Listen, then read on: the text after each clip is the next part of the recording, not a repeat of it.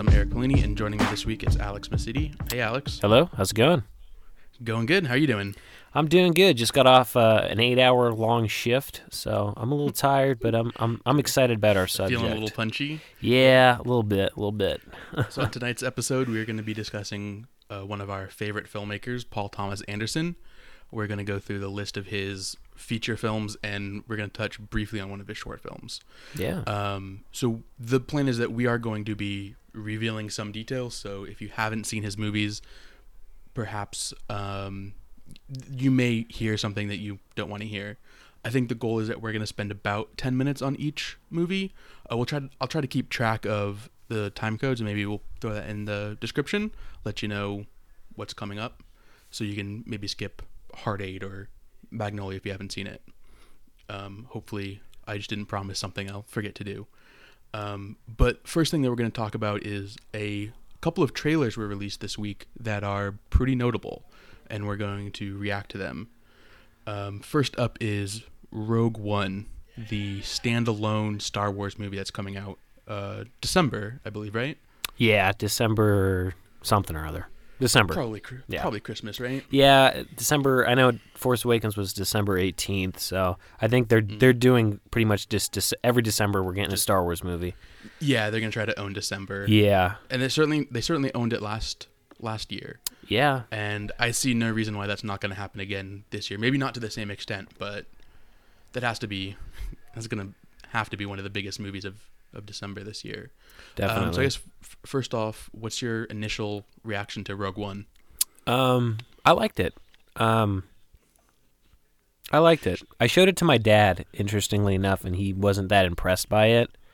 So let me start here. You're a big Star Wars fan. Yeah, I'm a pretty big Star Wars fan. There's a few other series I like more than Star Wars. Yeah.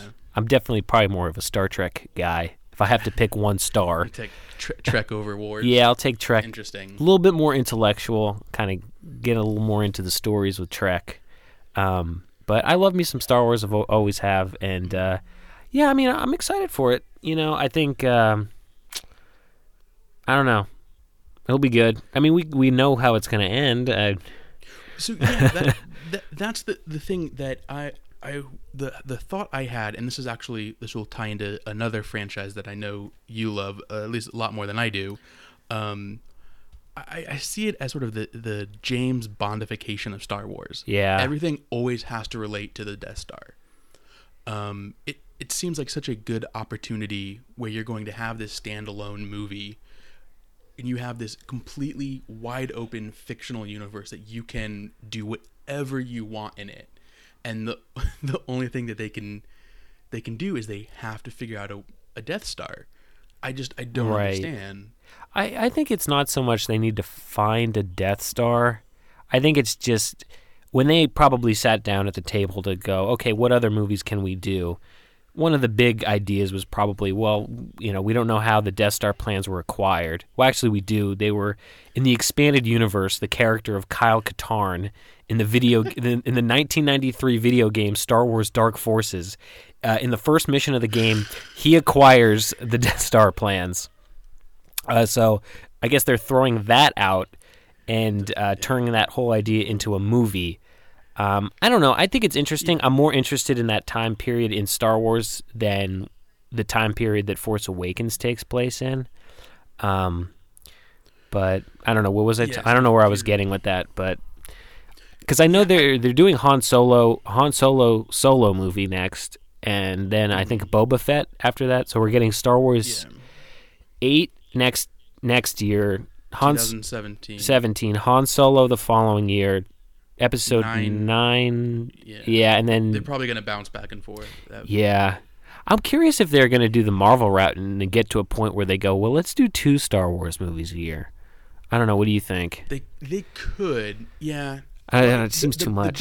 The thing that Marvel has is they have a bunch of different characters that have already been established that they can sort of go to. With Star Wars, everything is they can either reference characters that were sort of, briefly mentioned in previous movies, or they can sort of create something out of whole cloth. Which I don't know. I am not a huge fan of blockbuster movies, and so the the idea that Star Wars can still have their franchise and still sort of go back to the well, but also create whatever they want and play in this like huge sandbox that, you know, there are no rules really, and for them to not do that and go back to a very sort of similar story and a few characters, I don't really understand the point. Yeah. Like I'm sure if you like Star Wars, you're going to be down to see, you know, how the plans for the Death Star were gained, but that's certainly not a selling point for me, someone who doesn't really care about Star Wars. I think something that's definitely going to be kind of taken away from them doing a Star Wars movie every year is the fact that, you know, before when a Star Wars movie came out, like, it was a cultural phenomenon. Like, people would, like, you know, were losing their minds whenever a Star Wars movie came out, because like when a Star Wars movie came out, that was like a real treat because you didn't get a Star Wars movie every day. Yeah, they did the first one in 1977. And Yeah. in, 3 years? So, Like that? yeah, 1980 Empire came out, and then 83 Return of the Jedi came out. And then there was a space of 19 years before Episode 1 came out. So, you know, I honestly don't think you're ever going to see what you saw for when The Force Awakens came out. Because that was such a big deal, because we hadn't had a Star Wars movie since 2005. We hadn't had one in 10 years. And yeah, and those 3 movies nobody liked. Right. So, you know, that created even more anticipation. But I don't know. I think for me, when I was younger especially, like, I would watch other movies, but I always kind of held Star Wars, like, on a higher pedestal almost. Mm-hmm. I don't know. I feel like Star Wars is too special to be churning them out. I don't know. I mean, as a Star Wars fan, I feel like it should be a special treat when a Star Wars movie comes out. And I think that's sort of the fine line that all studios are towing right now is because that very thing is that if you throw out, you know, 3 Marvel movies a year, at some point it becomes so commonplace. How can you possibly get up for it? Right. That hasn't happened yet. There hasn't been too much fatigue, at least box office wise. It doesn't seem that way. And people keep buying the tickets. Yeah. So you know, maybe that's never going to come. You know, maybe as much as I wish it were, there's not going to be a backlash. That regardless of whether it's, you know, at the movie theaters or on ABC or on Netflix, people are watching Marvel stuff. Yeah. And Disney knows that, and so of course they're going to do that with Star Wars. And until proven otherwise, that sort of seems like a winner. That no matter what they do, they're hitting, you know, they're getting it right. People are showing up. People seem generally pleased. As much as sort of we here on this podcast shit talk Marvel, we're in the minority of moviegoers. Right. So let's transition to Suicide Squad, a company that doesn't seem to be getting anything right, no matter what they do. No. They released a new trailer, and very much like the first one. What did you think of Suicide Squad? Yeah, I don't care. I don't give a fuck. I'm fatigued. I've been fatigued for about 5 years now. Like I'm like, I don't even care. And that's the thing. I think kind of going back to what I was saying a moment ago with Star Wars, like when The Dark Knight Rises came out, like that was exciting because like that was going to be the last one. The Dark Knight was such a good fucking movie. Like it was, and you had Inception between them. Like he sort of teased you a little bit, and he sort of pushed it off. It's like when Christopher Nolan was making a Batman movie. That was a treat. Like, you know, nothing had come out like The Dark Knight before.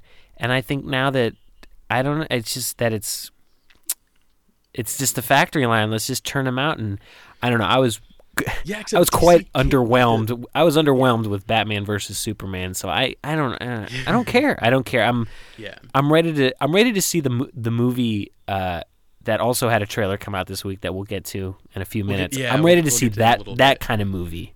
Yeah. Me and you both. That's why we're gonna have a little bit of a palate cleanser in a couple minutes. We're gonna keep teasing that. The thing with Suicide Squad is sort of the thing that I'm dreading is I feel that when this movie comes out, it's going to do pretty well at the box office. Yeah. Get that. Critics are going to trash it. It's going to get that Guardians of the Galaxy money coming out right in August. Like that. It could. I don't know. Post-summer. The rumors of reshoots are pretty troubling. That's a terrible sign that they're having to go in and change massive parts of it. I just think it's going to fall flat. Yeah. That if it's probably going to be more like Batman vs Superman, which is it's bad, but it's not fun bad. Like it's just dreary. Yeah. It's just a bummer. I think I will say this, something that I think Marvel got right. I think it was wise to do each character get their own movie leading up to the ensemble piece, because like I don't know what is an ensemble movie that works. I can't think of for superheroes or just in general. Like I mean, I think it's just so difficult to care. It's hard enough for films in Hollywood today. Like it's hard enough for Hollywood films to get you to care about one character. Like most of the time they don't even get that right. But for me to care about like 7, 8, 9 characters, it's like I don't even care. I don't care. the problem is like I look at it as I don't need to see another origin story. I don't need to see what happens to Bruce Wayne as a child. That doesn't make me care anymore.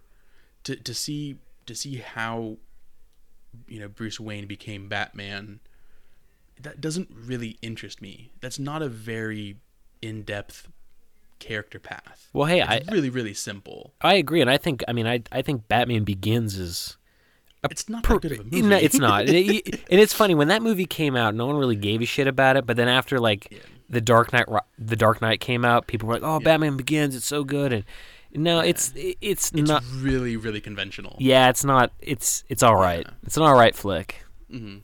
It's got a couple moments, but for the most part, it is a very standard, origin story of a superhero, and I just don't find that path that interesting. The thing I think Nolan did correctly with The Dark Knight is I don't look at that movie as like, oh, these characters are really, really deep and nuanced. I think it's the opposite is that these are such broad archetypes, and he's just saying like, yeah, I know I'm going to be using these broad archetypes for what they are, and I'm going to play with that idea, and it becomes really interesting trying to pretend that a superhero is a nuanced character. I just don't buy it. Yeah. There may be a graphic novel, somewhere that's kind of obscure that may do that better, but the stuff that we're getting in theaters, it's not a nuanced character study at all. So I guess let's finish up with our big time trailers. Yeah. Another origin story, Doctor Strange, was also released. We were talking about this before air, and you're killing me here, man, with these fucking movies. I can't even deal with it. I know they're so bad. It's depressing. It is. It's really sad. And I want to fight the impulse of the sky is falling, because I feel like people have been making this argument for years and years and years, and the sky never falls. Like I'm out of touch. That's fine. I don't get Marvel. I don't like them. I'm out. That's just what it is. Yeah. I see this origin story. It's another Marvel origin story. If it's not broke, don't fix it. Right. Rachel McAdams is in this movie, and she's gonna get sidelined, and the chances of her actually being able to play an interesting character are probably close to zero. Yeah. I don't know. Like I probably sound like I'm lacking enthusiasm in this conversation. But these movies, I don't know. It's really depressing. Like, and the thing I think is sort of notable is all of these hit in the past week or so. Yeah. And to a certain extent, all of them, maybe with the exception of like Suicide Squad, like people gave a shit, right? People were interested and cared, and people are making their weekend reservations for when they're gonna go see Doctor Strange, and I couldn't give a shit. Yeah. I can't. But you know what I can give a shit about? This last movie. this last trailer. Neon Demon. Ugh, looks so good.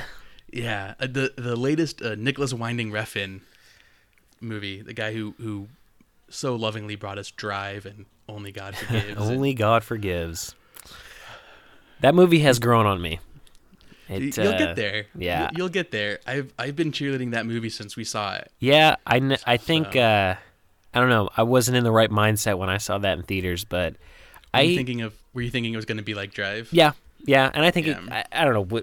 Was it advertised as being? I don't know. I felt like you had Ryan Gosling. You had, I don't know. I feel that's probably more like wish fulfillment. I think hope. Yeah, and I think too because I had only seen Drive, I figured, he's just gonna make another one. But it's kind of Drive is almost Nicholas Winding Refn, like the tame version of him. Like that's not when you let him go and do whatever he wants, you get Only God Forgives. So I'm gonna go into this one with that Only God Forgives mindset, and I don't know. It looks like I'm just going to experience it. Yeah, look at his last 4 movies. I don't know anything about the Pusher series. No, the Danish movies that he made, but he goes. I may screw up the order. I think it's Bronson, Valhalla Rising, Drive, and Only God Forgives. 4 wildly different movies. Yeah. And Neon Demon seems, again, a 5th completely different movie, a psychological thriller horror thing. Like I don't even know how to describe it. It's got Elle Fanning, and it's got Refn style. It's amazing. And it's got Keanu in it. Who wasn't in it? I don't think he was in the trailer, but I don't think he was. Keanu's in the movie. Yeah. I'm an actor. Yeah. I'm a thespian. I don't even know what Refn's gonna do with Keanu. He'll do something. Maybe he'll give him kind of like the Ron Perlman role. That'd be interesting. Yeah. Well, it does seem like this movie is going to be about Hollywood. Right? Yeah. It seems like she's an actress or a model. I think she's a model. I think celebrity or something like that. Is she a model in L.A.? I think. I don't know. Yeah. I'm not sure. The trailer. I know she's a model. Thankfully, skimps on details, which is how a trailer should be. Absolutely. Like I'll say this on record. I think the greatest trailer, perhaps of all time, is the initial teaser trailer of Gravity. It teased you, it gave you just setup, and it gave you style, and it set everything up. I don't think I've ever been more pumped for a movie. I have to cut to massively disappointed in that movie, but I have to disagree. I think the greatest teaser trailer of all time is for a film. I don't know if you probably haven't heard of it. It's called Terminator 2. The teaser trailer for that movie was like it was not a scene from the movie. It was just like a conveyor belt of Terminators being built, and like Don LaFontaine, this summer. The machines will rise, and then Arnold coming out of the mold. Arnold like is in like a mold, and like you just see his naked body, and like the mold opens up and just cuts to Arnold's face, and his eyeball lights up, and then it goes ding. T2. That's all you need. How did that movie get another reference? So good. Every single week. We need to have a James Cameron week. Shit. Yeah, we'll get there. It's a good trailer. I think the best trailers, honestly, are ones that don't have any dialogue. My favorite trailers are just like music. Like Fincher does that. He did that with Girl with the Dragon Tattoo. That's a great trailer. Just give me a little bit of style and maybe like get that Trent Reznor going on and just a bunch of cuts from the movie. That is the trailer that pumps me up. Or just give me like a 30-second slice of one scene. Yeah. Do something like that. Just tease me. You don't have to explain. Right. Say absolutely nothing. Yeah. So I think we'll move on from the trailers, but I think we can say, Buttery Mess endorses Neon Demon. Mm-hmm. Those other ones can go fuck themselves. I think going back for just a second, I think for me, like Rogue One as a Star Wars fan, maybe how I feel about that is how like these Marvel fans feel about the Marvel movies. Like they're gonna go they're gonna go pay and watch them anyway, no matter what. And I that's how I am with Star Wars. I'm gonna be there in the theater watching it no matter what. So. And I'll see whatever Refn does. I don't give a shit. Yeah, see, I'll be there. That's what sucks about living in Northern California. Like when I was in LA or Boston, you could just walk 5 minutes and you could go see a Nicholas Winding Refn movie. Like they're hard to see around here. The problem is that you got to. But I'm gonna definitely hunt that one out when it comes out. Do you know when it comes out? September, I think, November, something like that. Oh, so we're a while off from it. Yeah. Luckily, like it's not like Only God Forgives, where it was, I don't know if buried's the right word, but released in the middle of summer, just sort of stuck out there, and people moved on pretty quickly. Yeah. But yeah, this one's going to be in award season. I don't know if the plan is for it to be up for any awards, but I know they submitted it for the Palme d'Or. Yeah, which I could see something like this winning. It could, the Palme or d'Or. it could be like Only God Forgives, and people walk out. That is also true. That is also true. Either way, I don't know what could happen between now and then that would dissuade me and make me not want to see this movie. Yeah, I mean, I think it's going to be a good one. Yeah, it's very exciting. Yeah. It's the best trailer I saw all week. Yeah, I watched it. Watched it a few times. Oh, I saw at the beginning that Amazon Studios put it out. Which are they releasing it through Amazon? Like, what is it going to go know. VOD? Beast of No Nation kind of thing. Yeah, like an Amazon Prime, or like it'll release limited, and then they'll do like the VOD through Amazon, like exclusively. Yeah, well, I don't know. This is going to be just purely speculative.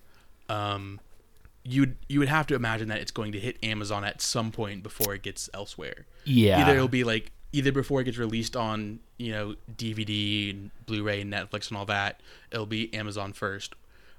Whether or not it's going to be on Amazon at the same time it's in theaters, I don't know. Yeah. That's certainly going to be happening more often. Obviously, Netflix did that with Beast of No Nation, and I don't know if you could consider it a success, if they liked how that worked out or not. But you have to think some of these companies are going to be trying stuff like that. Your Amazon, your Hulu, that kind of stuff. So, all right, I think we'll call it quits at the trailers for that. Yeah. We'll move on to go into the main course. To what brought us together tonight, and that is PTA. So I think we'll start sort of broad and talk about Paul Thomas Anderson in sort of a macro sense, and then we'll start hopping on these movies. So what do you think of Paul Thomas Anderson, Alex? What do I think of PTA?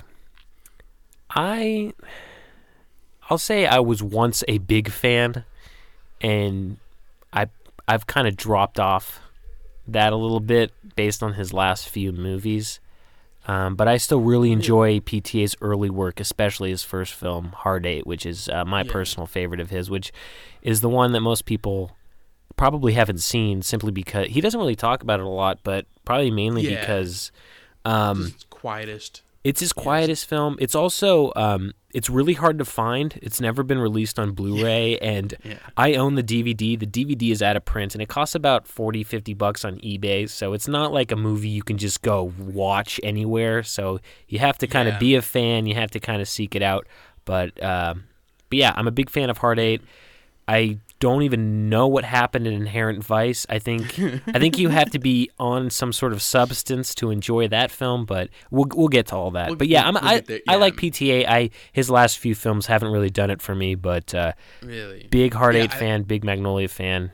Yeah, I think he's one of the best filmmakers, working right now. I'll put him up with anybody else. I would still agree with that. I would agree with that. Yeah. Yeah. Whether or not you liked The Master or Inherent Vice, he's had such a strong, catalog of work that even if you feel like those aren't total hits, you can't. They're not shit, right? Like I don't. No. Is anybody calling maybe Inherent Vice? We'll get there. I would say The Master and Inherent Vice. I've only seen each of them once. For me, I wouldn't say that they're bad films. I would say that they're films that I didn't get on my first viewing, so I don't want to say that they're bad. Like they didn't do it for me the first time, so maybe I need to go back to them. They're not easily as accessible as, say, his earlier stuff. But we'll at least the man has taken some chances. At least he's doing some different things. Yeah, I don't. You certainly have to say that he's doing what he wants to do, right? And I commend that for sure. Yeah. So we'll get into specifics on each movie. As we get there, we're going to go in sort of chronological order. But I think it's safe to say that we're both massive fans. Yeah. And this is going to be generally a pretty positive episode to contrast with the last one. Yeah. Which we shat on Zack Snyder for 90 minutes or whatever. Yeah, this week we're talking about an artist. Last week we talked about a hack. So yeah. And so I think you already said this, but his first movie, his directorial debut, Hard 8, is your favorite PTA movie. Why? Yep. Why is that? I don't know. I'm more, for me, as a filmmaker myself, like I'm more into characters and stories. I actually had a discussion about this with my friend at school, because he likes PT as well, and he's more of a visual guy, so like he likes to see more visual stuff. And for me, I just felt like I found Hard 8 pulled me in more with its story than, say, like Inherent Vice did with its visuals and its emotions. And I just love the characters in Hard 8. I love the character of Sidney, played by Philip Baker Hall, who's an underrated actor. He is. It's always nice to see him, like when he pops up. Like you feel like I'm in safe hands for the next 90 minutes. Yeah. He's great. John C. Reilly's great. It's probably one of the reasons why I really like Tarantino. I just really love delicious characters, like really good characters that pull me in and make me care about them and are interesting and have that X factor. And for me, Hard 8 just does that for me. I think it's really interesting that you brought up Tarantino, because you can make a pretty good comparison between Tarantino's first two movies and Paul Thomas Anderson's first two movies. Reservoir Dogs and Hard 8 are much simpler, very dialogue heavy, much cheaper movies. The casts aren't too big, and then in their second movies they were able to spread out a little bit and do, I would think, more of what they want. They were able to just do more, more characters, more money, longer run time, be able to imbue more of their style or what would become their style into these movies. And it's really nice to go back to Hard 8 and see where he began, because you see those little moments of, that reminds me of There Will Be Blood, or that reminds me of Boogie Nights or whatever. You see these little director signs and you go like, oh, I know how he's going to use this in the future. Yeah, and I mean, I think with Hard 8, and this is probably the thing with Tarantino too, is that Hard 8, he had a lot of trouble funding that movie. I know he didn't get the full funding until Samuel L. Jackson signed on, because he was really the only notable star in the film. So he was kind of. Oh, go ahead. I was reading earlier today. I think he borrowed some money from Boogie Nights to finish Hard 8. To finish Hard 8, yeah. And get it ready, and then the studio that had it just didn't really care and just sort of threw it aside. Right, and that's kind of why it's just such a hard film to find, just because I don't know. I would like to. I don't believe he's spoken a lot about Hard 8, but he's probably not a huge fan of it. Because I think you can very, very much tell that it's someone's early movie. Yeah, and it's someone their debut. Yeah, and it's really a few locations. It takes place in Reno, Nevada. Four characters. It's very simple, but I'm telling you, PTA, if you're listening right now, give us another one of these movies. Like, you're really good at these like little character studies. I think that's probably why Magnolia. I feel like Magnolia is kind of Hard 8, on steroids. You know what? This goes back to what I was saying earlier. What is an ensemble film that works? Magnolia is an ensemble picture that works. I would say the same about Boogie Nights. Yeah, I would agree with that. Yeah. I think Tarantino does that in Pulp Fiction. I think Scorsese has done that a bunch. Yeah, where he may have like one or two main guys and then a huge cast of, sort of like second bananas, right? That he can sort of rotate through. Right, but those are certainly the exceptions and not the rules. Yeah, and you're also talking about some of the greatest filmmakers. Right. in American history. So Sorry, yeah, Zack. it's Sorry, Zack exclusive. Snyder. You're not in the club. Yeah, yeah. You know what? I mean, you can make some comparisons. That's just between how Zack Snyder uses a bunch of characters incorrectly, but we don't need to go. We don't need to go down No. that well. One of the things with Hard Eight is I feel that he has some of those director styles that he wants to do. And I don't feel he quite uses them correctly in Hard Eight. How do you mean? Sort of the way he moves his camera. Like a lot of that movie, a lot of Hard Eight, the camera is pretty stationary. There's a couple moments where he picks it up and starts moving it around. And there's one scene there in a diner, and all of a sudden he pans real quick to a table behind them, and guy gets up in his argument. All of a sudden he comes right back to the conversation they're having, and it's a style you see him do a bunch. Certainly you see him do it a bunch in Boogie Nights, and in Hard Eight it feels very sort of pointless. Yeah. I sort of feel like he wants to do this. He knows he wants that look. He knows that he knows what he wants, but in the context of the story, there's not really a point to it. Yeah. It's just like, here, let's do this, and there's a small little bit of satisfaction. It's sort of setting something up later that you can sort of connect the dots, but it all feels very unmotivated. Yeah. I feel like as he gets later on in his career, and he starts doing those things and have them actually work perfectly with the story that he's telling, and have it be a really good companion. Yeah. But I think all in all, it's a really good debut. Really strong first film. Yeah. And I think too, for me anyway, personally, I definitely agree with you that there are problems with the film, kind of cinematography wise, and he tries to do some things that don't quite work. One of the scenes that stands out for me is in the motel room, the scene where Sydney has to come and kind of save the day. I don't really want to spoil it for people because I feel like this is the one movie that people haven't seen. We should definitely hold back with Hard Eight. Yeah, so I won't spoil anything, but there's this kind of the cinematography in the room is a little weird, but for me, I forgive all that stuff because, again, going back to the story, it just pulls me in. I'm in the moment here. I'm not really thinking about where his camera placement is. But definitely check out Hard Eight. Hunt it down if you can. I found it at Dimple Records for $7, and when that's a steal. Yeah, I never find any good deals in there. But I saw it. I grabbed it. I took it up to the register, and the guy that sold it to me, he knew what I had. He knew what I had.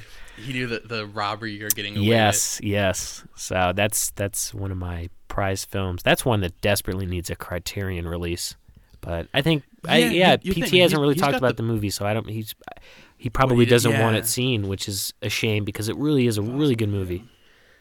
It does. It does sort of stick out compared to his other. Most definitely. His other movies. Most definitely. Yeah, it's very much. I think he was working with the funds and with what he had available to him. Yeah, because I feel that one of the things, and we'll transition to Boogie Nights now, is I think one of the biggest differences is his scope in his movies. Since Hard Eight, probably only Punch Drunk Love is something so narrowly focused.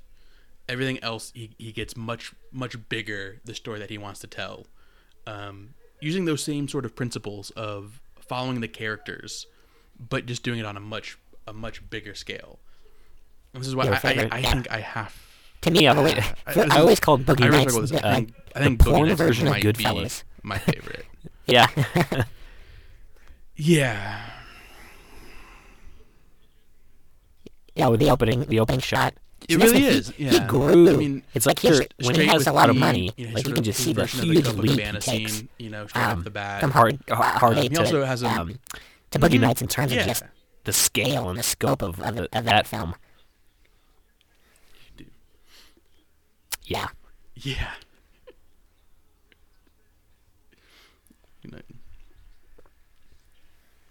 Yeah.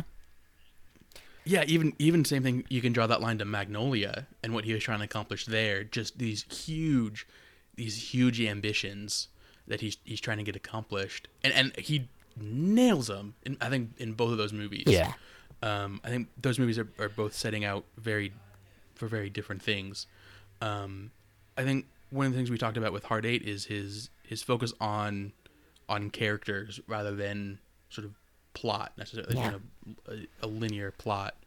I think one of the things that he starts incorporating in Boogie Nights, and he does this a bunch throughout his career, is it's not just the characters, but it's where these characters exist.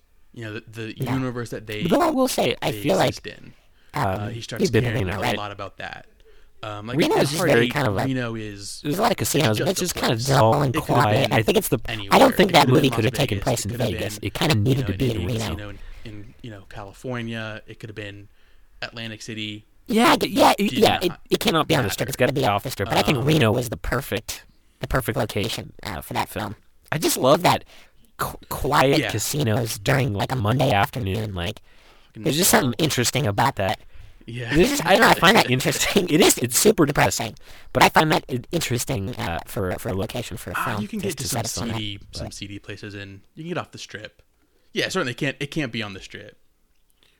No. Yeah. Yeah. Philip Baker Hall isn't in. He's in. I feel like he pops up every. He is in Boogie Nights. Okay. I haven't seen him in a while. Yeah. Yeah, he's. Oh, I forget his name in Magnolia, but yeah, he's a prominent character. I don't know. For me, I always think of Bookman on Seinfeld. With Boogie Nights, when I think of Philip Baker Hall, you start seeing his favorites. He brings great actor. I haven't seen him in a while. It's Julianne Moore. She pops up a couple of times. Philip Seymour Hoffman. He was in that. Yeah. He has a real distinct voice. Kind of recognize his voice anywhere. I love that. I love how kind of PTA saw that. He's in one other. I think he's also in Magnolia. He created the character for him. And I feel that's sort of when he stopped. Yeah.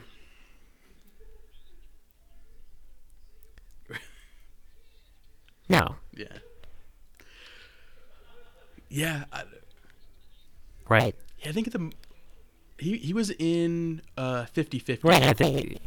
I remember he was in that. Yeah, movie. I think he was you could good. say that a big theme in that film is his family and him wanting to be this father figure. It's so funny. The other day I watched Steven Seagal's latest film on Netflix. It's a little film. It's a film called Absolution. Yeah, and it's basically the same exact plot of Hard Eight, but way fucking shittier. Warm feeling. But I don't know where I was going with that. But he does. Seagal, man, he's we need to talk. We need to talk. Great person, necessarily. There's an episode there. Let me tell you. Warmth that he gives off, and it's an absolute necessity. It's Absolution. Check it out on Netflix. It's a treat. He is the centerpiece of that. It's so fun. Like, you'll be pissing yourself out. It's so bad, but it's like, it's better than Batman vs Superman. Like, at least it's funny. Like, you'll have a good time with Absolution. But anyway, what are we talking about? The Themes of Hard Eight. A much better movie. Dude, why?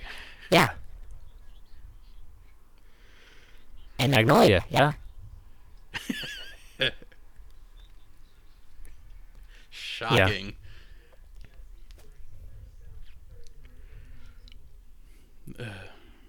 Yeah. I don't know. That might be too much for me to handle. We'll have to do that on video so people can just see me rolling my eyes for an hour.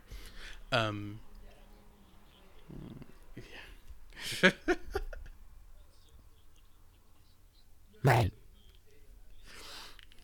Yeah. Did you see the I saw online maybe a week ago. They released the script coverage that PTA received from 20th Century Fox on Boogie Nights. Family.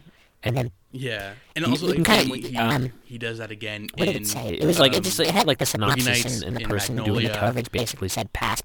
He has and if you look at it, it's just like the rise of a porn star and interact with each other. But really, there's so much more to that film. You have these great. Like when I think of that film, I don't even. My favorite. Yeah, and I don't even think of porn when I think of that Boogie movie. Nights is Julianne Moore's character, and just how she's relating to to her coworkers. It could be any her friends, setting. These people around her. I think it, like and all like of you her said, troubles, with and Reno how being the she backdrop to Heartache, interacts with like all in of them. gambling, in the world of Focuses so much professional on gamblers or that. whatever, living in Reno. And The it porn is gives just a the backdrop. richness and a depth You to can his movies take those characters and that. a lot of filmmakers don't have. He Yeah. cares about the sort of Those small- elements, not so those much like small the exact. I mean, moments. they still are porn star characters, but the themes there, you could kind of put in another setting.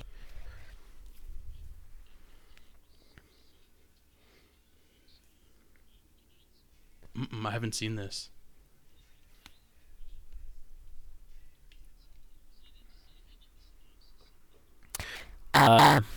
The one that stands out to me is the opening shot. Again, I haven't seen the movie in a while. I don't even remember the second one you mentioned, but I remember that. Yeah, I know. I need to watch it again. Exactly. Yeah. but You that- can't that- elevator pitch it. Yeah. Right. No, you think of characters. And that first dealing shot is with, definitely like, an ode massive to life Goodfellas. changes. But he does it so and well, they like it works. Sort of closely related.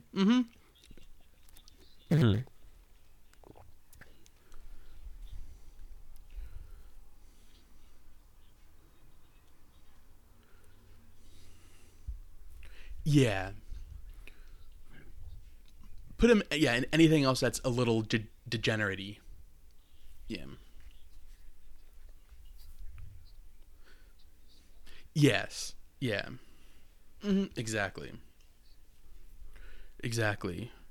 So I was like, of the tracking shots, which one do you prefer? Do you prefer the opening one throughout the dance club? Oh, or you know the- what? the I have backyard seen that barbecue scene. into the pool. I saw that. Do you have a I preference? know what you're talking about. We watched it in film class. I don't know which film class it was, but a film class. I remember that scene. I want to say it was a film class. Oh, at, really? the community college at FLC. Yeah, He and does, his there's a bunch of other ones in second there too. class, not the one This you is- took. This is I think it was definitely another he was one. like, oh, now I have some money. The second one I and took with I him, can we do watched. this. I'm I don't know if we gonna start watched doing these Boogie. long takes, and I think Yeah. I don't think we watched Boogie Nights. it is. The class and was the second one sensitive. is in. But we watched Yeah, the it's opening definitely- tracking it's his- shot. it's his and I remember we style. watched a scene Yeah, from that movie that I don't know the name of it, I don't. but I know what I you're don't talking know about. if he sort of, if it's common knowledge that it's an homage to the Copacabana scene. I don't know. I know for the second one, it's a they're having a backyard sort of barbecue at Burt Reynolds' house, and so the camera sort of, you start from outside the house and it goes into the backyard and you start meeting all these, seeing all these people, and this is sort of right before Dirk Diggler starts working, and there's at the very end the camera dives into the pool, and that is an homage from an old movie called like I Am Cuba, or This Is Cuba, or something with Cuba, which I need to track down, but what I'm talking about? Yeah. Cigarettes and Coffee is yeah, it's Cigarettes and Coffee. It's like a 24-minute short. You can find it on YouTube. The quality is pretty garbage, but it's basically the whole Smith Rousey. short film takes place in a diner, and it starts on Philip Baker Hall's character talking to this guy, and they're talking a bit, and just about as, Okay. like just right when they're about to get into the meat of the conversation, it cuts to It's this focused couple, more on like this visual newlywed style, couple, and, like sort of basics. who the wife just gambled away all their money, so they're dealing with that, and then it cuts to this guy outside, played by Miguel Ferrer, who was in Twin Peaks and RoboCop, and he's a hitman. And he goes to the payphone and he calls this guy and just about So I think just the like last right when thing he's about to get to we're the meat of his bringing conversation, is, it cuts back to a Philip couple Baker years Hall, ago, and it basically prior to jumps the around release of all three of Inherent these characters. Grantland Without had spoiling Paul anything, Thomas Anderson Week, Grantland.com. it's just a really good, finely tuned short film. Owned by That is also kind of a ESPN prequel, before they like you were killed saying. it. It's that you see And the they had kind an of entire notes week in there all dedicated that towards you'll see in later Paul Thomas PTA Anderson films. content. Yeah, and it's definitely the And one of the inspiration things for they had, Heartache, they had an oral history, especially with that of Philip Baker Hall's character. Boogie Nights, that I recommend everybody go check that out. You can still find it, even though Grantland doesn't exist anymore. Their website is still up. You can still find all of their articles. I highly recommend people go look it up. And it's just the story of sort of how Boogie Nights came to be. Oh, Yeah. This actually reminds me. We forgot to mention this with Hard Eight. Let's My backtrack second for just a favorite second of his. and talk about. For me, I feel like that's his Cigarettes and opus. But I'm sure most would probably disagree. So I don't know. I love that movie. Yeah, That's one of those so you perfect set it up. 3-hour movies. You know this. I have not seen it.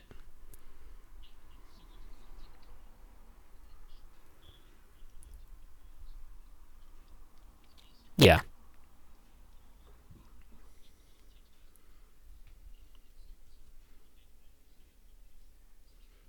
Is that the one that he has the scenes with? Right. And she's Philip Baker Hall's daughter in the movie, if I remember correctly. Okay.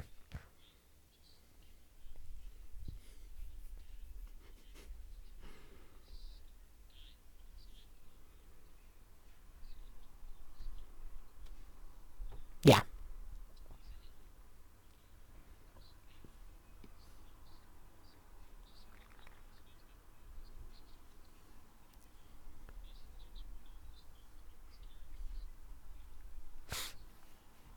Yeah.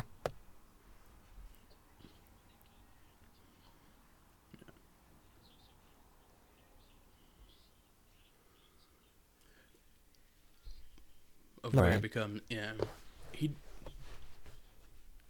he does something very, he does something very similar with Boogie Nights. I don't know what that's called. I think he was like in school when he did it. But same thing. Like he filmed some stuff, some scenes of the movie. There's only one And crash, and it's a David lot of the Cronenberg's elements of crash. it, not the Starring exact- James Spader. eventually made it into the finished product of Boogie Nights. I've seen parts of it. They used to show it late night on IFC. Let's move on. I remember when I was like Magnolia 15, next. catching that one late at night, being fascinated by that film. I've never seen it in its entirety though. I just remember it being NC-17, which. Okay, so Yeah, I've only well- seen. Yeah, that is, and I've seen Videodrome, which Yeah. I'm a big Jimmy Woods fan, but Yeah, that movie that's- didn't do you it know, for me. Another I'd love. Side note, I'd great, love to make an John NC-17 C. Reilly film someday. performance. I don't know. Him and I forget. Yeah, I just love the idea of an NC-17 working film. with mostly in that movie. She is You know. phenomenal. Like I could. Yeah, with Right. John C. Reilly. Yeah. Right. Yes. You mean, remember correctly. It is, and I Yeah. think it's a shame. Talking about the movie Shame, it's a shame because that's an NC-17 film that's But fantastic. yeah, like, and I it feel like anytime works that rating those two to were its on best. It's not on the screen exploitative, together, kind of like Showgirls is. I But I'd love to see more NC-17 films. it's definitely it's a less coherent movie than Boogie Nights. Yeah, I and think you it's can a little bit make more much more money. I don't even know what the right word is. Certainly, maybe more heady, a little bit more interpretive. Right. You know, it asks the audience to be a little bit more interpretive. Yeah. With all of these disparate, elements that gets tied together. And I think he's one of the few filmmakers who have done that kind of thing of, That's a here good we are movie. in a short That's a good period of movie. time, and we have a bunch of That's a characters Paul that we're Verhoeven classic. tying together.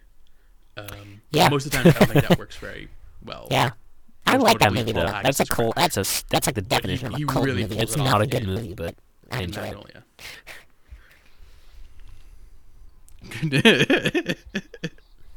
Yeah. I have not seen Cronenberg's version, but Yeah. yeah, that makes sense. Yeah. Right. Yeah, We're not talking about Paul Verhoeven. That's another episode. I think the only Cronenberg movie I've seen is Yeah. Fly. I'm like so. I wish I rewatched some of think these it's Cronenberg. because I've seen most of these only once. I've seen all of them, but I wish they were more fresh in my mind. So it's sort of That's my favorite part of the movie. Is good luck. what's You his have name to in the just movie? Make it for like $9. Frankie J. Mackey. Yes. Yeah. I mean, the problem is like you're I just love that movie the too. second that happens, your movie's not going to be seen. Like it's just not. You can't advertise it Yeah. for shit. You can't display it anywhere.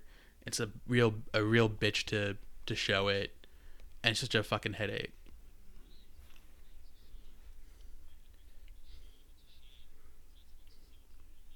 Mm-hmm. Yeah. Right. Mm-hmm.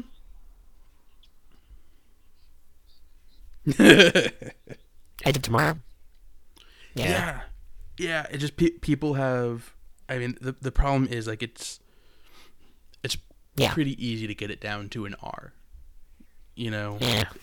And it's sort of and that for a studio to go like, you know I'm what, gonna take Jack Reacher over we Oblivion. To spent be completely X honest amount of with dollars you. on this, like sure, why not make it where we can only show it to 4 people? But again, going back to the story, like I don't even know what that movie was about. Yeah, it's just because I was sleeping in because it. it But certainly it looked works. good.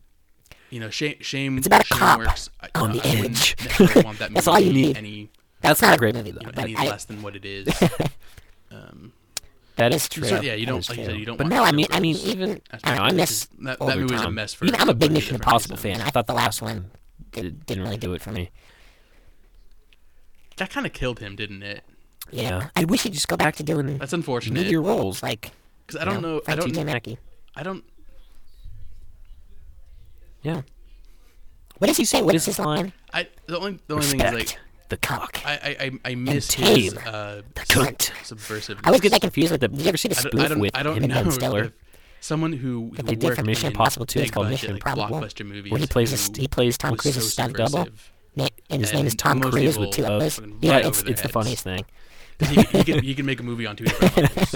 But anyway, Magnolia. He could make your sci-fi action movie and make fun of you for liking it. But we're not talking about Paul Verhoeven. Let's talk about Magnolia. Mm-hmm. Yeah. Yeah. Yeah. All right. Well, I can. I watched Magnolia. Yeah, not the recently. Step Brothers, John C. Reilly, like the was it his- actor, John C. This was a Reilly. great No, year I'm a for Tom big Steve. Cruise, I'm a big Steve Brill and fan. I So wish.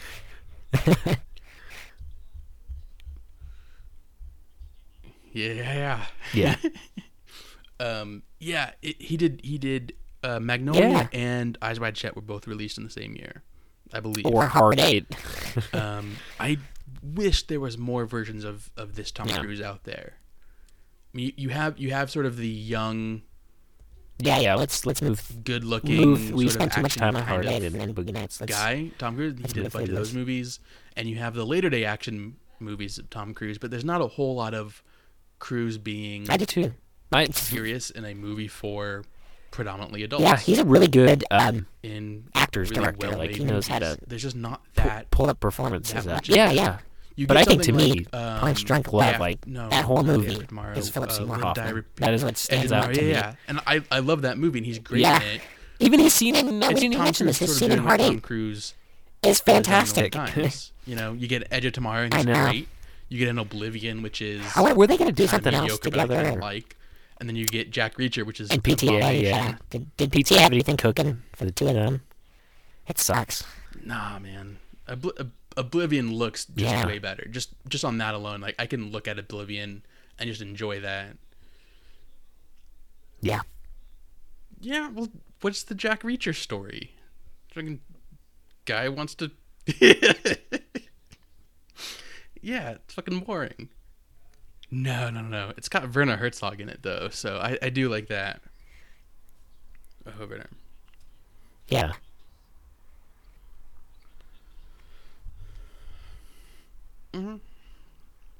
Yeah, and that franchise, it just sort of it is what it is now at this point. Yeah. You know. Right. Yeah. Yeah, because it's such a good performance. Oh shit. Yeah. Do you think Paul Thomas Anderson, like, why did he cast Adam Sandler? Did he believe he could get the performance out of him, or had he seen a performance like that where he knew Sandler could go there, but like doesn't do that often? What is the story behind that? Yeah, because I'll have you don't to just check that cast, an ex-SNL person and say, okay, I'm going to pull the performance out of him. To me, there are two main stories in Magnolia that I'm sort of fascinated with. Yeah.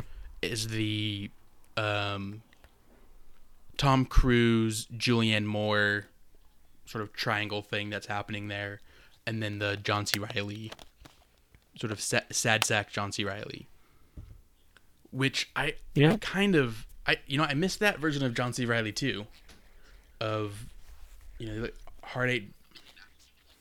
Yeah, yeah, and he's good in those. You're making me want to go back and watch these. John C. Reilly, he can do those stepbrother kind of things, and he's good in them. But I'd like to see sort of the We Need to Talk About Kevin or the Boogie Nights sort of version of John C. Reilly, because that dude's or Hard Eight, yeah, that dude's a legit talented actor. So let's keep it moving. We're taking way longer than I thought we would. Yeah, I definitely agree with that. So Punch Drunk Love. We don't have to spend too much time on this. I fucking love this Sandler performance. I just need to see it again. It's amazing what he got out of Adam Sandler.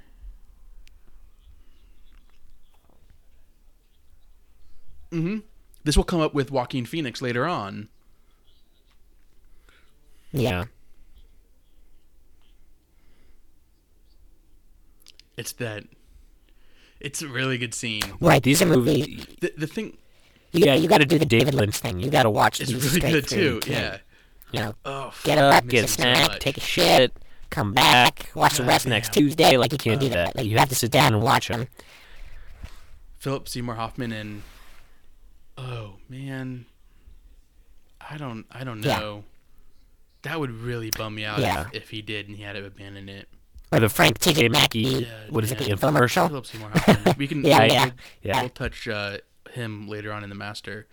The thing that I take away the most from Punch Drunk Love is that he uses, like, Adam Sandler is sort of like his shtick is like there is sort of like an anger to Adam Sandler, and he usually just sort of uses that in it's like David Lynch, like two very different directors, but like Paul Thomas Anderson took that. They make movies that you don't watch on your fucking phone. There's just this simmering. They make movies that you go to the theater, you buy a ticket, and they have you for 2.5 hours, 3 hours, whatever. It's just grating.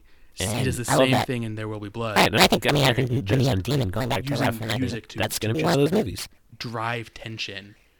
And then you just get that great. God, I wish you would. He's making Twin Peaks. Tarantino does. Did you get a chance to? I know we're going off again. Did you get to see Hateful Eight: The Road Show? I did too, and it was. Oh, you didn't go see the 70. You just saw it in theaters. Okay.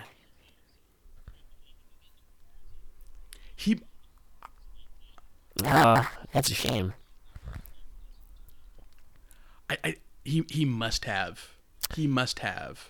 Yeah, I just got the Blu-ray, and it sucks because the Blu-ray is just the standard version. And a pretty serious. I saw the Roadshow version of 70mm. It was great. Like, you go in, they handed you this big pamphlet. You sat down. You had a 5-minute overture where it just said overture on the screen, and just the music was playing. And then it cut into the movie, and then you had the intermission. It was fantastic. It was probably my favorite movie last year. Definitely one of my favorite movie-going experiences. He set out to make a comedy. And what bigger name in 2002 or whenever this was, I think it was like 2002, what bigger name for comedy is there than Adam Sandler? And it probably seemed like a natural fit, but the way Thomas Anderson's brain works. That movie sucked me in, and I was, again, going fucking delicious characters, just Paul Thomas Anderson movie scenes that I can just sync, just excellently written dialogue that you just sink your teeth into. It's rare. Yeah. Yeah, there is, like, Punch Drunk Love is a stressful movie watching experience. It's not an easy. I don't think it is. I don't think it's an easy watch. Like, I feel the tension. Like, I was just gonna say, I get all wound up in Punch Drunk Love more than I get in most movies. Yeah, it just works. It works really, really well. I'll say this is probably which is like not more so I than know Hard Eight. the next movie is probably his most popular After Hard Eight movie. is probably his most overlooked movie. Did he win Best Anything Director? left to say about Punch Drunk before we move on to There Will Be Blood? Oh yeah. See, yeah. I feel like think No Country all of won. his movies. Daniel Day-Lewis won Best Actor. There's I don't think PTA won. But I'm gonna check. I'm not popping them on a whole lot. Just be like, oh, I'll just watch 30 minutes of it, whatever. There's Yeah. But sitting down and watching him, this is definitely his movies are something that you sit down and you watch from the beginning. You don't really throw on for 30 minutes. Yeah. Yeah. Oh, the Coen brothers won. Yeah. No. Yeah. No. You can get away with seeing like maybe a scene or two, like like pulling up YouTube. Yeah, and to me that watching the biggest Philip Seymour again. Hoffman's This is Freak kind of Out where or this is why this is like the Your point where I Drink Your start having a Milkshake problem scene. with him Like, because you he can do that gets kind of stuff, but less oh hey, kind of plotty and more into. like this. I don't know how to cinematography describe it. he's It's just like doing these scenes. but like, I don't know. I've only seen the movie once, with but like the story in with There Will Be Blood never Goodfellas. really like drew me in. I that mean, movie's definitely Daniel on. This Day-Lewis' is really only performance, if I'm but like it was at my never dad's house or something like that. that movie that I Otherwise, felt like I could I sink don't my have, like, teeth into. standard cable where I'm like, I don't know. What do you think? turning Again, I on haven't what's seen it on in right years. now. That's a movie I'll throw on and watch. I mean, that movie's more about the feel. Like that movie is like has just like Sometimes a Anderson, presence to you it. don't really have that with. Yeah. Yeah. Yeah.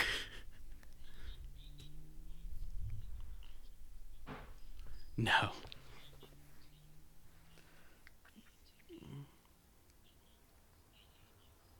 Yeah. Right. Yeah. They have their hooks in you. Yeah.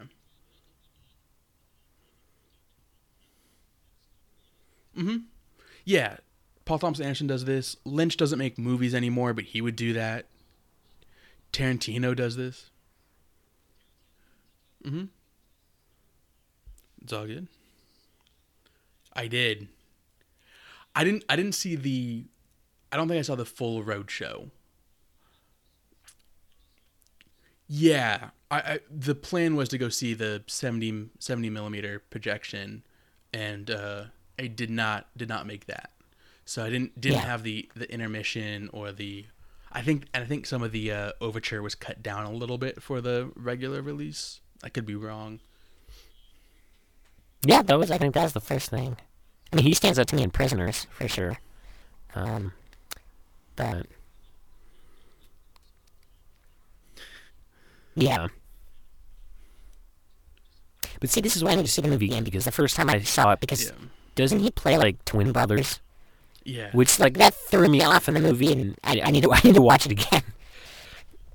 Yeah, I was gonna say the same thing. I don't think probably the only thing that rivaled it is I had a blast watching The Big Short. For some other reasons. Okay. But watching Hateful Eight in theaters was a fun fucking experience. It was like yeah.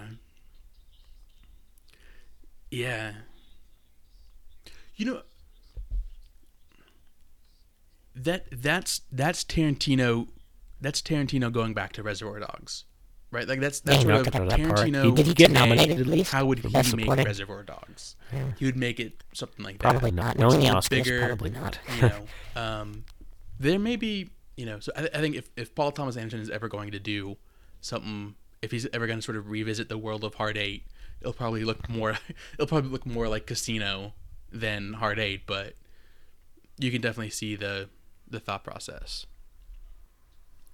So we only have a couple more movies. Let's sprint through this because we're taking a lot longer than we anticipated. To me, this standout would probably be David Lynch. Yeah, well, I think his relationship with Angelo Badalamenti. It's the one that he got I a mean, bunch David of Lynch is a Oscar guy I love can talk for. about all day. That's Right. a whole other episode. But it's tough because No Country for Old Men was also released, and his incorporate and I because can't remember who does went PTA where, work with the which same one was composer best all the picture, time? which one was Because best director. Lynch does, and they I just know said their Daniel Day- relationship is Daniel the Day-Lewis soundtracks to won all of Best his films are Actor. just Yeah.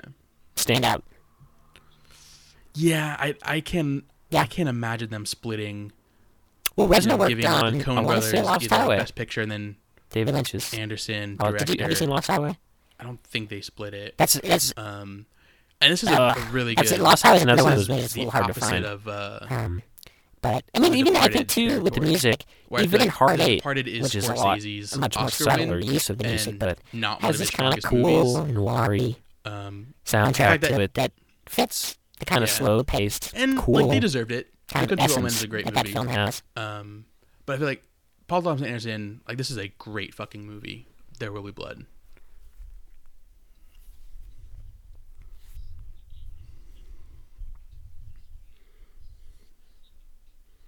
No.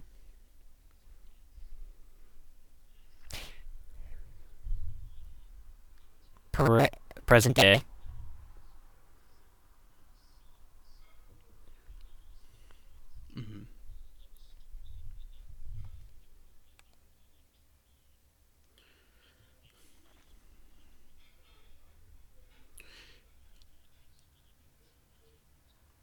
Yeah, cause I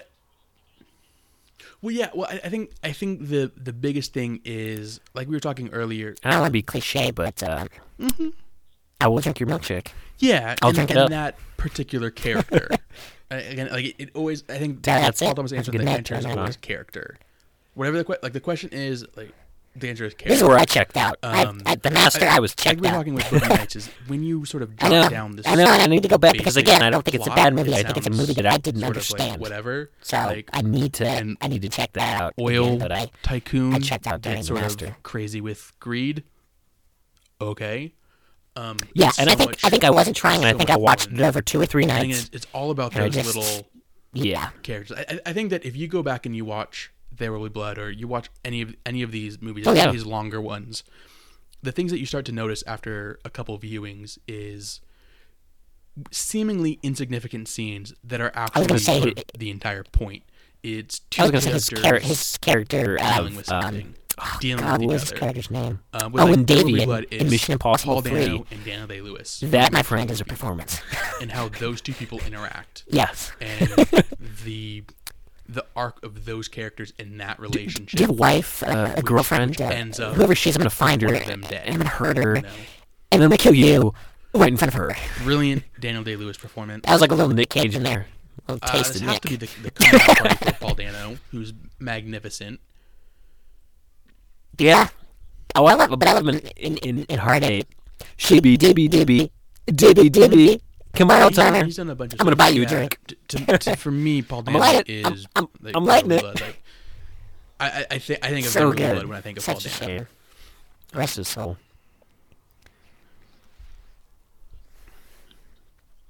He does. Yeah, the story was. Yeah, man, it's a shame. Did he ever win an Oscar?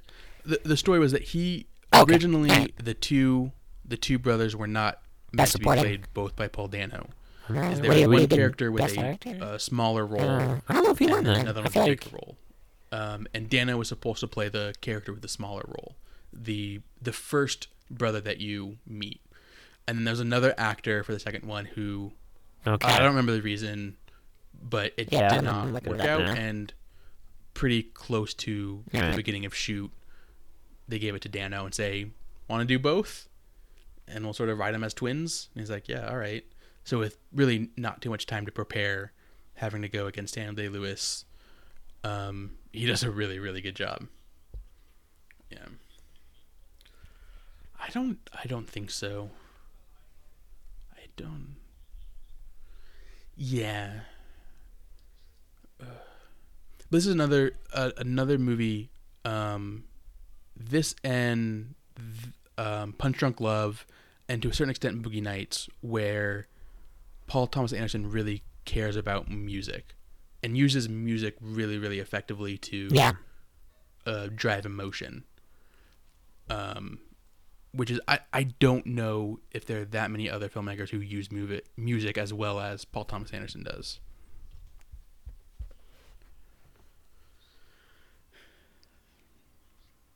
Mm-hmm.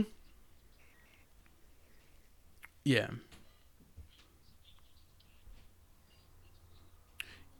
Yeah, I think there definitely will be a Lynch episode at some point because,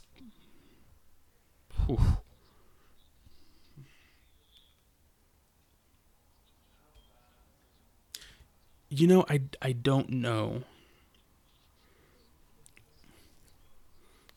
Yeah, like there's a few of those. I Yeah. think Fincher and I Reznor would agree with all work that. perfectly Yeah, I did together. find it. He was nominated for Best Supporting. Like I really like that Yeah. combination.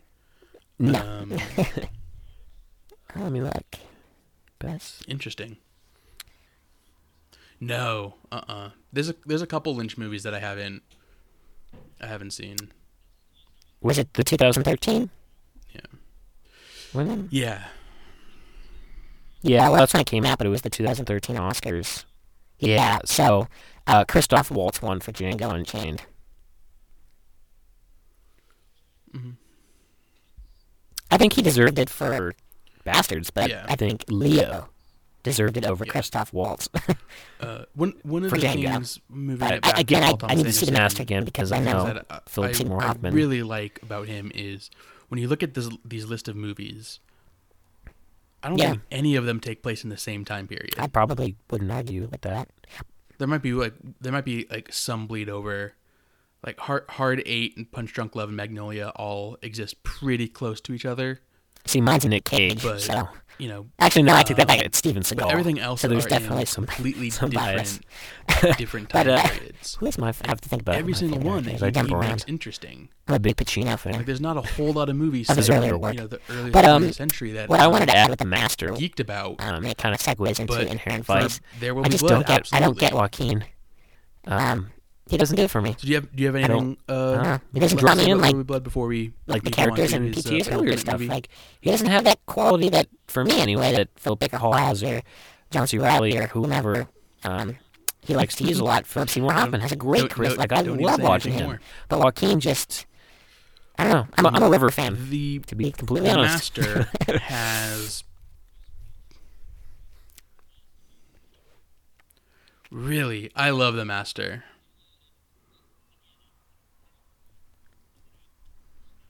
Yeah. Yeah. His movies don't wash over you. You have to try. You know what I mean? Yeah, that's rough. Yeah. This has an amazing Philip Seymour Hoffman performance in it.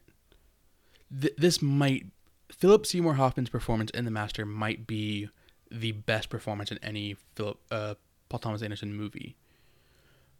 He is so fucking charismatic in this movie. Oh, it is. Well, because Scientology is so steeped in Hollywood, you don't really want to.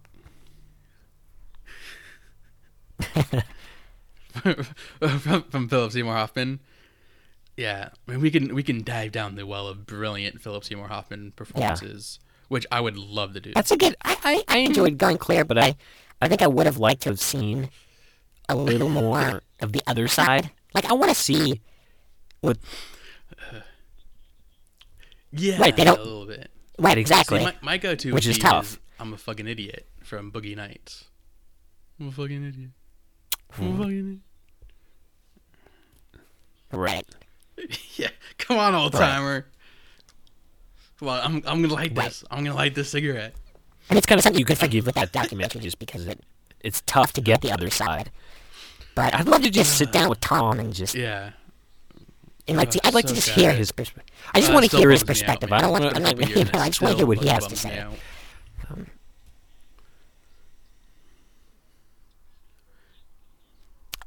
Yeah, think, Capote. I want to say it was. Oh, you know what? He might have won No one did for The bring it up. Master too. It was Brett Easton Ellis that pointed out on his No, he would have. Rogue Nation He would tour. have been. Nobody he would brought have up been lead. Scientology. Yeah, most. No one wanted to definitely. touch that with a 10-foot pole. Oh shit! You know he might have.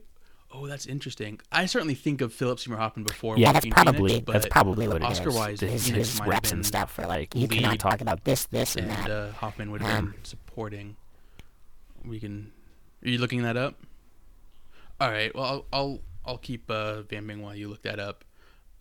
This is the last two Paul Thomas Anderson movies. He starts working with Joaquin Phoenix, which are probably the two best Joaquin Phoenix performances. Off the top of my head, I I can't think of anything else that would sort of rival it. Like Walk the Line is what it is. It's a sort of kind of boring musical biopic. Yeah, you're right. I wonder if that's why The Philip Master was Seymour Hoffman, well, it was nominated, so it was at he least has to play recognized that in Hollywood. charismatic, But cold, John Travolta probably wasn't lining up or to see it. pseudo cold, or however you want to term his sort of Scientology knockoff. And he has to be charismatic. It sort of, to a certain extent, it pins the entire movie on whether or not you sort of buy into that. And I don't know. Now explain there are a that few to me. actors who could have pulled it off. Because I saw Inherent Vice in The theaters, relation, and I don't even know between what happened. Philip Seymour But Hoffman. no, since then, I was there for the full experience. I sat down, had my popcorn. I think I was it's into it, so and it just interesting never the pulled way me in. those two And I think sort of orbit I around each don't other. know. It's the same Tell thing me I why was you talking like it, about and maybe you'll in, convince me to watch it again. There Will Be Blood.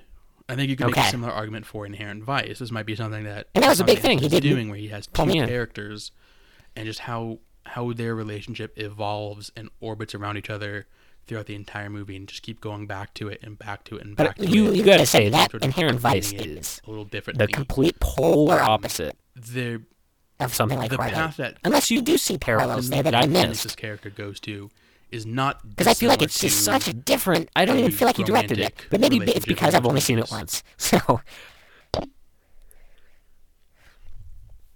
Did you find the supporting? Did he win? Who beat him out? This is gonna hurt me. right. There's no way it's gonna be as good. What else would have been that year? That would have been. No, Yeah. I think it was earlier than that. I think it was like 2012.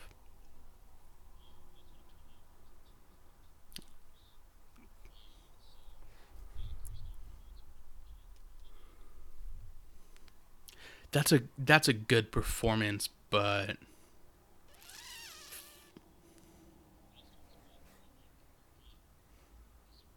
Mm-hmm. for Django,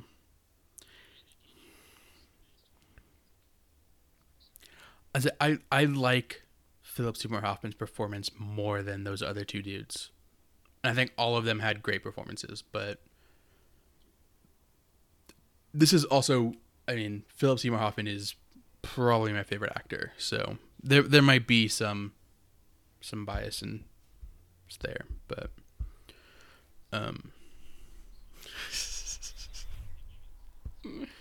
oh no.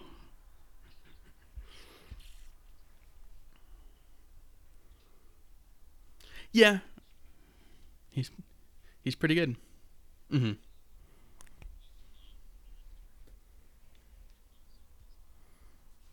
Okay. Yeah.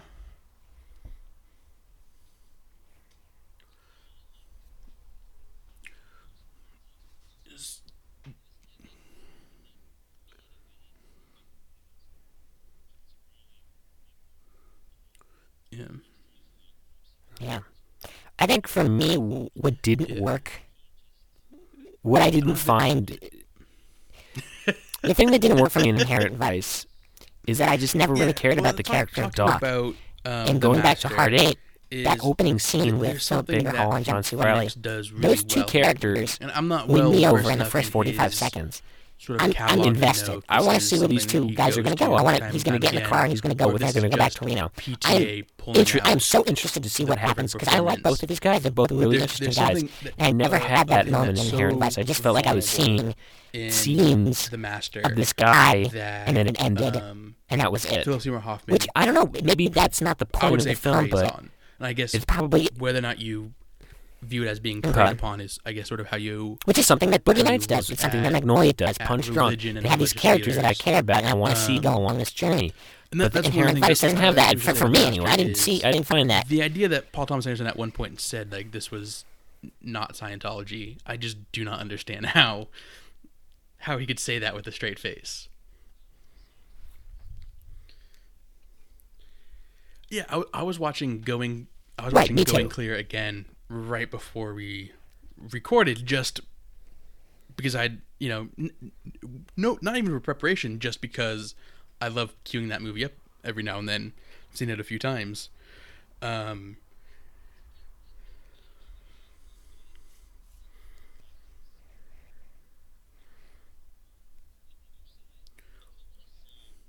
But that's sort of the big problem with Scientology. And see, Josh Brolin's another actor that I don't really care for. There's and I think, no other. And I think there's no way to get someone.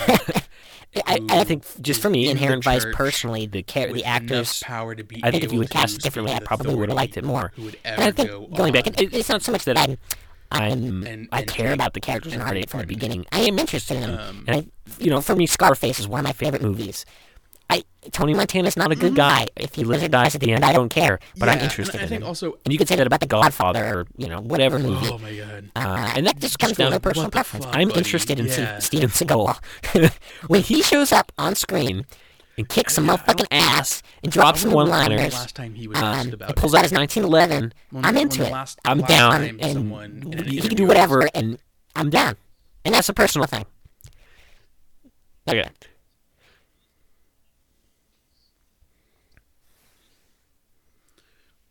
Nobody, yeah. He I may need to just see go like, hey, if you ask about it, I'm walking out. Fuck this interview. Yeah. This is my cup of tea right here.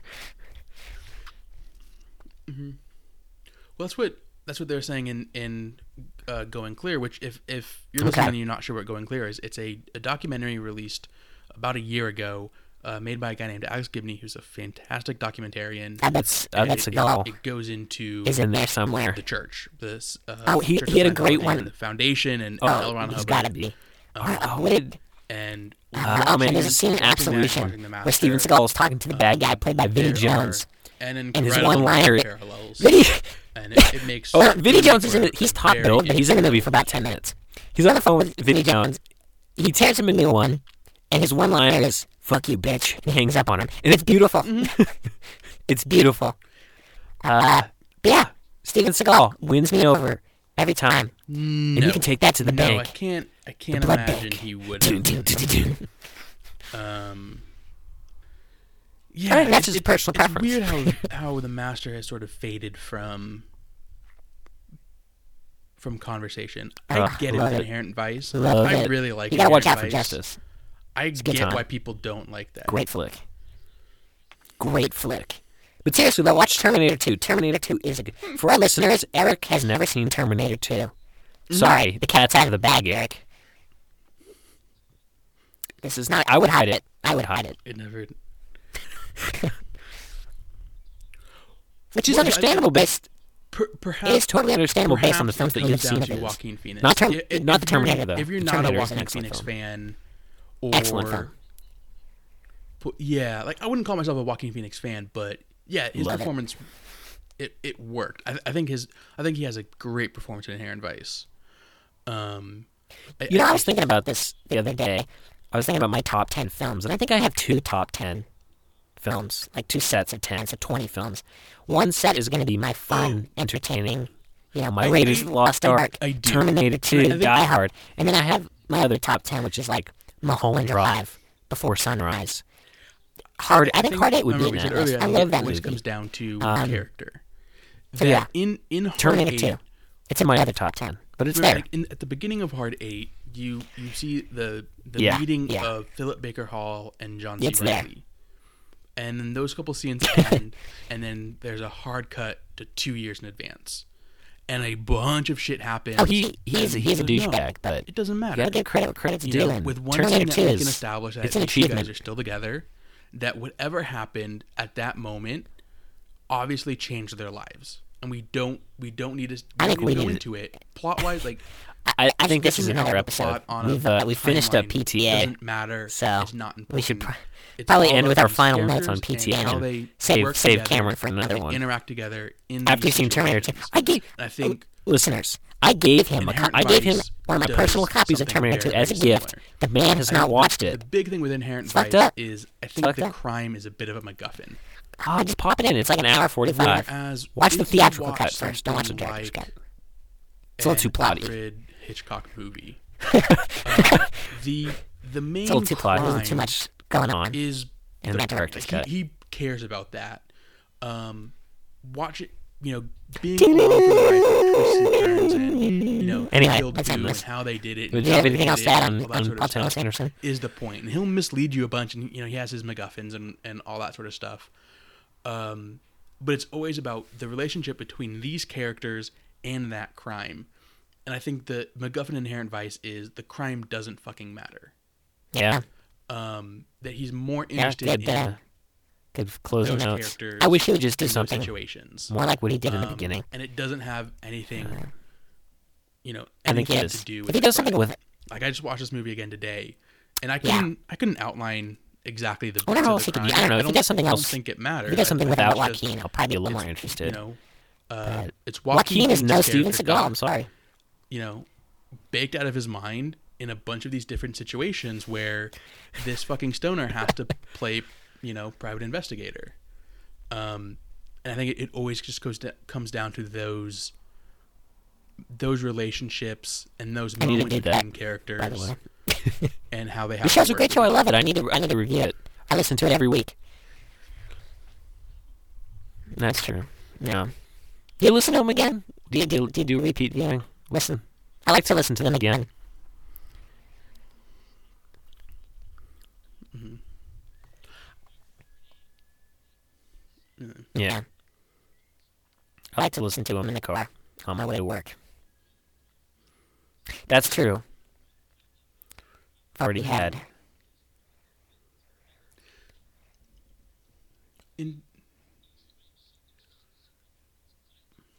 Yeah. Mm-hmm. Oh, hold on. Is there time for a Squarespace ad? Oh, yeah. Do you have a small business? Are you trying to build a website? Well, Squarespace is here to help. It's interesting. For only $9.99 a month, phrase it that way. You can build a website with Squarespace. Characters. If you laugh, I can't do it. Interesting. Because I don't. Alright. I'm gonna jump back and make it quick. Dude, I don't.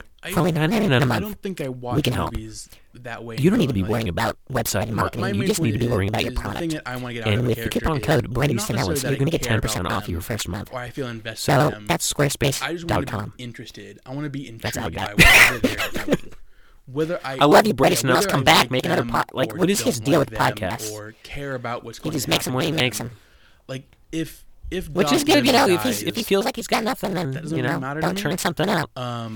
I am fascinated and interested no, not really. I'm working on my website, but it's not up yet. When that's up, sort of straight man that Josh Brolin plays to Joaquin Phoenix. Like, I think all of those scenes are take it easy, just like firecrackers. All right. So this is like just like a perfect confluence of events of just like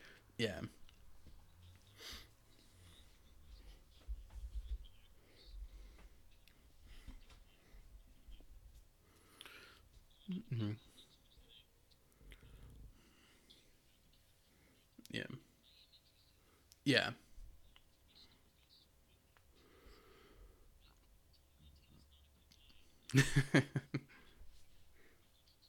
Yeah.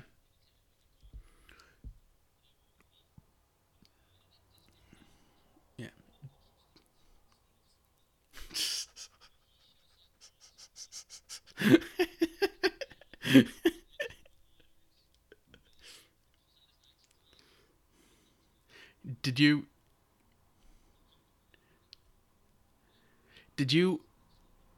I got a couple questions for you. Did you watch the I haven't watched this video. There's a video, I'm guessing it was put up on YouTube in the past week or so. It got aggregated a bunch of the like 100 best one lines after someone kills somebody. Yeah. I didn't watch it because that is not my thing of someone of someone giving a witty one-liner after they blow somebody away. But apparently there's a YouTube video out there for you, made just for you, of all of the best one-liners after the hero shoots somebody away. Yeah, I'm sure he does. I think Schwarzenegger's on there a bunch. He has to be. Yeah, Bruce Willis is probably on there.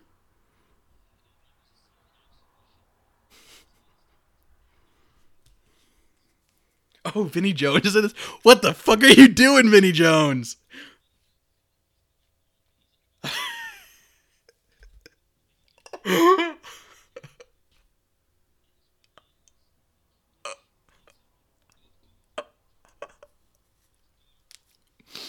Oh, goodness gracious. Ugh. See, like that shit just like makes my stomach sick. I'm just like, ugh. I can't even. I can't even. You know, I can't even put my finger on it. Why? That like it. There's just something like deep inside of me that just goes like, ew. Um. So, oh my god. You say that. Oh. Um. Yeah. No. We'll talk. Yeah. No. And we'll talk. No, I don't think there's any hiding it. The problem is my hatred of James Cameron runs so deep. Like there's just no way for me to watch that movie and give it any sort of a plausible chance. Like yeah. Yeah, he's fucking garbage. Yeah, see, I don't like that movie though. That's just a style of movie that is just not made for me. Like Inherent Vice is way up my alley more than like I would take a million Inherent Vices over something like Terminator.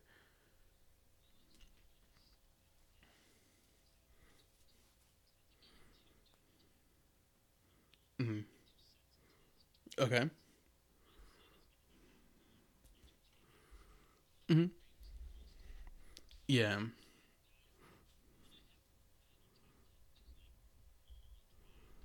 Yeah. Hmm.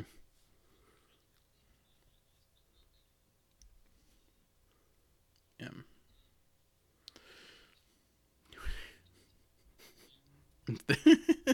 It's up towards the list.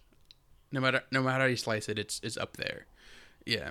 Yeah, I just hate that dude so much that like sitting down and giving it anything remotely close to a fair shot is probably impossible. Yeah.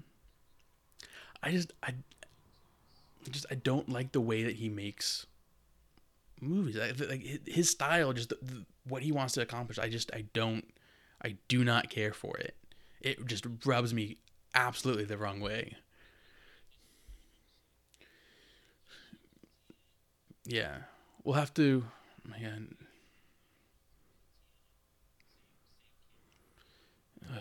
you're gonna have to. I. Mm-hmm. I own it. I am. I am. I am within arms reach of that movie right now.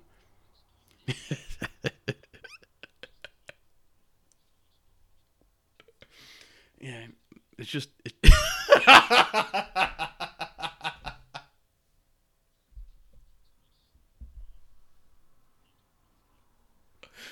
Oh my god, that's fucking hilarious.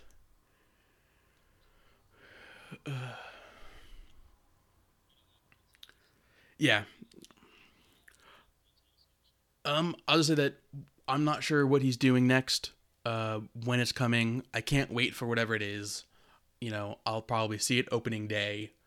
Um, I love PTA. I want him to be around forever. I'm sad that he lost one of his muses.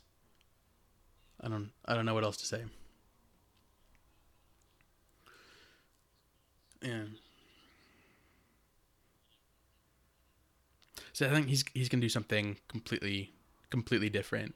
Like his next movie is gonna be like and set in the 30s in New York. It'll be like about the Depression or something.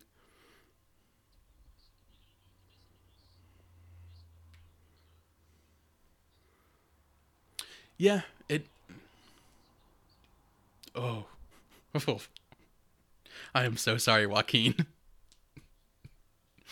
And with that being said, thank you for listening. You can please go subscribe and rate us on iTunes. That would help out immensely. we would really appreciate that. Also, come on, man. Jesus. I live it every week, so there's not a whole lot of listening. But no, like I haven't. Like when I'll edit it and sort of put together, I'll end up listening to chunks of it just to make sure everything sounds okay, but that's about it. Yeah. See, I listen to too many podcasts, so listening to a conversation that I can remember, because it's so recent. I haven't really done that. Honestly, maybe once we get like a huge backlog of episodes, and I can go back a few months, maybe then. But with that being said, thank you for listening. Until next time. Oh, do all right, yeah. Hit him with it.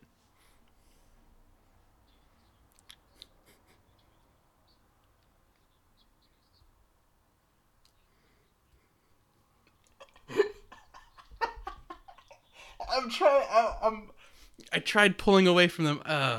Sorry, I was trying to keep it to myself, but our setup here makes that impossible. Where I can pull away from the listeners, I can't pull away from you. So I'm sorry.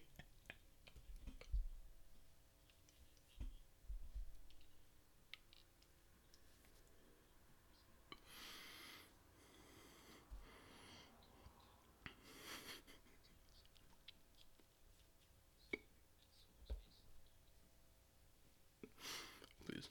Yeah. and yeah.